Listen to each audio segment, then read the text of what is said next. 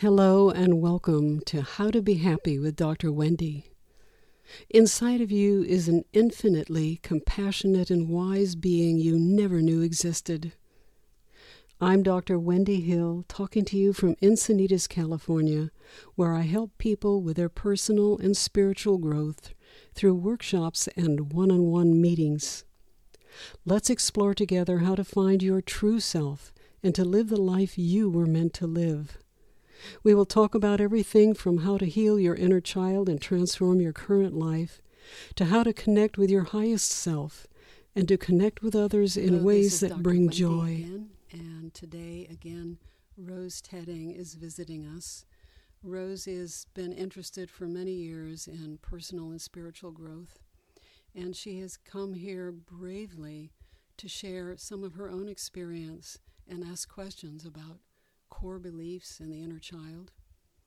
In the previous podcast, Rose asked, what is a core belief and how can they transform you? And what do you do to transform them, Dr. Wendy? And so Rose started talking about her relationship that she's in right now and how it's a difficulty for her. And she began to talk about her memories as we talked about core beliefs, starting in childhood and infancy, even in the womb. She had a memory of herself with her father leaving her in a car when she was just 2 or 3 years old and watching her father walk away. She also watched herself as a child grabbing her father's leg because he was in the Navy and had to try and sneak out. But children, as in all children, are very hypersensitive to where their parents are and what they're doing. And she remembers begging her father not to leave. Well, that created in her a core belief that she's going to be abandoned, that she's not safe, and that it's her fault. And then she had the realization that she could actually connect with and talk to her inner child and help her inner child realize that it wasn't her fault, that she is safe, and that people leaving doesn't necessarily mean they're leaving forever, that they can come back. And so I welcome you, Rose, again today. We're going to be talking, if you want, about the inner child more. Thank you, Dr. Wendy. I appreciate it. It's good to be here. My question is, what is the inner child? And what is the age group that you look at for the inner child? Oh, that's a really good question. Because the inner child is every instant we've had from the time of the dawning of our awareness in the womb throughout childhood. So our inner child can be 14 years old, can be 10 years old, can be 7 years old, can be 4 years old, can be a toddler, can be an infant, can be a fetus. And depending on the high impact moment to which that is affecting us, and if you want to know about what a high impact moment is, I'll talk about that in a moment, will determine what age that inner child is that's really running the show, really affecting us. Okay. Now, a high impact moment is a moment in time that's very intense and very emotional. And it influences us so deeply because during that high impact moment, not only do we have strong emotion, such as anger, fear, guilt, shame, hurt, that we also make a decision about ourselves. Am I safe? Am I good or am I bad? Am I worthy? Do I have a voice? Am I important? These are basic questions that are addressed unconsciously by this child that we were. And as I said in the last podcast, that our core beliefs are formed by and large by the time we're 4 years old. They can be continued to be formed up until 7 or 8, but we are so fragile and vulnerable when we're so young. So a lot of the times when we're talking about the inner child, we're talking about our experiences from about 8 or 7 years old, clear back to the womb. So when I was working with you, the inner child you were talking to was about 2 or 3 years old, or 4 years old, grabbing Daddy's leg and saying, "Please don't leave." Now, it makes me think that when the child is young, if the parents have issues, then that child will most likely have many high impact moments. So, like, I'm looking at myself and looking right now at my inner child from when I was little, and all of a sudden all these memories are coming up that happened to me, and they are very clear right now as we're speaking. Even as we speak. Yes. And when you said 7 years old, 8 years old, I'm looking back at an incident that happened to me when I was, 7 years old. No, actually, no, I was younger than that. I was 5 years old, and it was fear. I'll tell you about the situation. What happened was my teacher gave me this book to bring home for the weekend to read, and my sister took it, and she wrote all over it, and it was a big mess. And I was like, "Why did you do that? That's from school." And I was so scared. And I gave it to my mother, and I tried to explain to my mother, and my mother didn't care. She was dismissive? Yes. Mm-hmm. And so the whole weekend I was so stressed out that when I went to school on that Monday, I made my mother come with me. And I held her hand. I said, "You need to come with me." And you had the power to get your mother to come with you. I was so scared. But she listened to you, and she came with you. Yes. And she showed the teacher the book, and there was all this writing on it. And the teacher looked at it, and she went, "Oh, it's not a big deal." And I thought to myself, oh my God, the whole weekend I couldn't sleep. I mean, I was 5 years old, and that made a big impact on me. But what happened was I kind of made a vow to myself that I would never let my children experience that I would always tell them that that's not a big deal. So those moments of the high impact moments, I had a lot of those at that age group from 0 to 8. Yes. And I think that's probably why I've been searching for, I don't know, I want to say answers, but explanations or how to. You're getting them today. Yes, I am getting them today. You're opening up my mind to this inner child.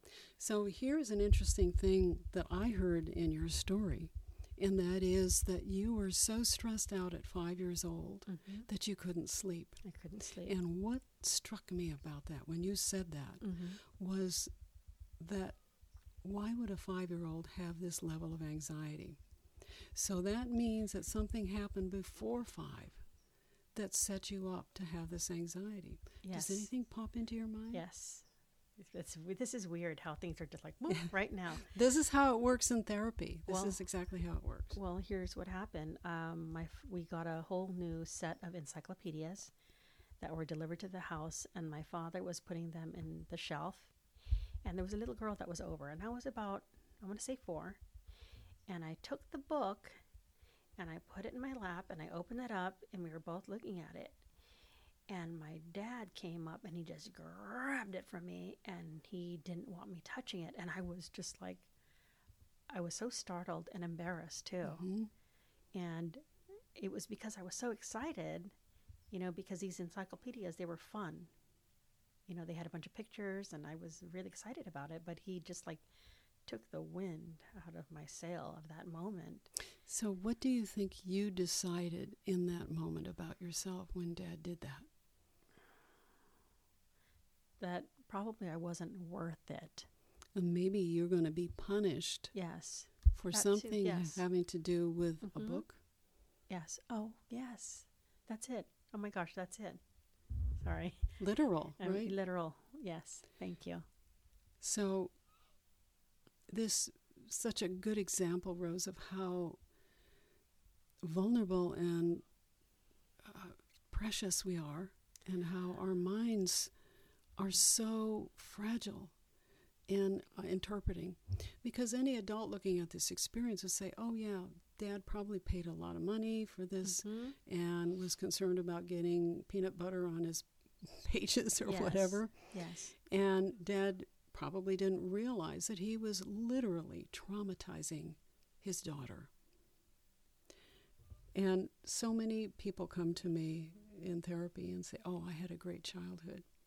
But it isn't until we start looking at these, what is a high impact moment that you just described, Mm-hmm. that you begin to realize that you made decisions that were very emotional. And decisions like, I'm going to be punished somehow Yes. for handling a book, or for somehow handling it incorrectly, or whatever you decided at that time. Very powerful. So now what can you tell your inner child, that one whose daddy was grabbing that book so fast? What can you tell her? Well, I'd like to tell her that. Why don't we do this? Yes. Don't tell me yet. Okay. Close your eyes and imagine you're holding her, that you're going up to her, and you're saying to your daddy, don't do that, you're scaring her. Don't do that. You're scaring her. She's very excited. These are new books, and we realize you don't want them to get messy. So I will sit here and look at the book with her. So you have nothing to worry about. Okay, so now I want you to talk to little Rose Mm-hmm. and tell her the truth about this, that Daddy didn't mean to do this. Yeah, your daddy didn't mean to do this. He wanted to protect his books, and it's okay for you to look at the books. And it wasn't about that he was angry with you. He just wanted the new books not to get messy. And how is little Rose, the child, responding to what you're saying? You can Well, feel it in your body. Little Rose is actually giggling. She's giggling because as I think about this whole thing, it wasn't her, and she really believed it was her that did something wrong. Wonderful. Absolutely wonderful, this insight that you're having. So how do you feel in your body right now? I just feel like I'm releasing a lot. Is it a Right relief? now. A relief. So sometimes we actually cry for Yes. relief. That's how I feel. Mhm. Something that we've held unconsciously inside of our hearts and our minds and our psyche for so many years, not Yes. even realizing how it has affected us. And realizing now, in going back to that high impact moment, that you are innocent, that you are lovable, that you are safe. And even after this interview that you're so courageously willing to share with our listeners, you are going to have some more insight and going to start to feel even more peaceful inside. This will happen automatically, Rose. This will happen because you have the courage to look at these things. I'm excited. I can feel my body even reacting to it, where it was like literally the child is giggling about it now because she really wanted to look at the book and felt embarrassed and hurt, but now she's like, one thing I want our listeners to know is that sometimes these memories aren't as easily accessible as they are for you, Rose, because you have been working on yourself. yes, I have. And because you have been working on yourself, they're closer to the surface of your memory. Yes. But some people who come to me and maybe haven't had the advantages that you've had of working on themselves will say, I had a great childhood. I don't know what my parents did the best they could, which is almost always the story. It takes maybe a little time and a little more actual regression to bring up these memories, and it can be emotional, as you can see. Yes, they are. But you are handling it so exquisitely well that I'm so proud of you. Oh, thank you. And I'm so happy for our listeners that they get to hear you go through this. This is not acted. This is real. This is live. Yes, it is. So Anything you would like to ask or say? Well, thank you, first of all, I didn't expect the interview to be emotional. And, I think that if people, dive into their inner child and connect with the inner child, I think that they can really live fuller lives, better lives, and solving, the issues that they're having today, and it's saying, what, how I'm reacting really relates to how I reacted as a child. And, I'm seeing the value in that. Sometimes I will tell a client who's sitting across from me for the first time, and they'll say, well, what are the processes you're going to do? And one of them I'll say is that we're going to tell you and show you how to meet and connect with and talk with your inner child. And I will say, does that sound corny? Because you're loving a part of yourself. Mm-hmm. And most often I get the response, yes, that's really corny. It sounds kind of new agey crazy. But after myself doing this work for 44 years now, it is not new age, flaky crazy. It is very real in the results and not corny at all. No, so even though you use the word love, we use that word, that is the basis. That is what all of us want. It is what every single person in this planet, every being, every living thing wants, is the experience of love. So we're going to continue our interviews, and thank you again for being here today, Rose. You're welcome. It's my pleasure. Thank you. Thank you for listening. Remember that you're worthy and loved beyond your own understanding. This is a universal truth. It is meant for you to know and experience this truth in your whole being. If you want to learn more about this experience and how to be truly happy, please go to my website, wendyhill.com. Meanwhile, practice warrior spirit and talk with love to that little child within you.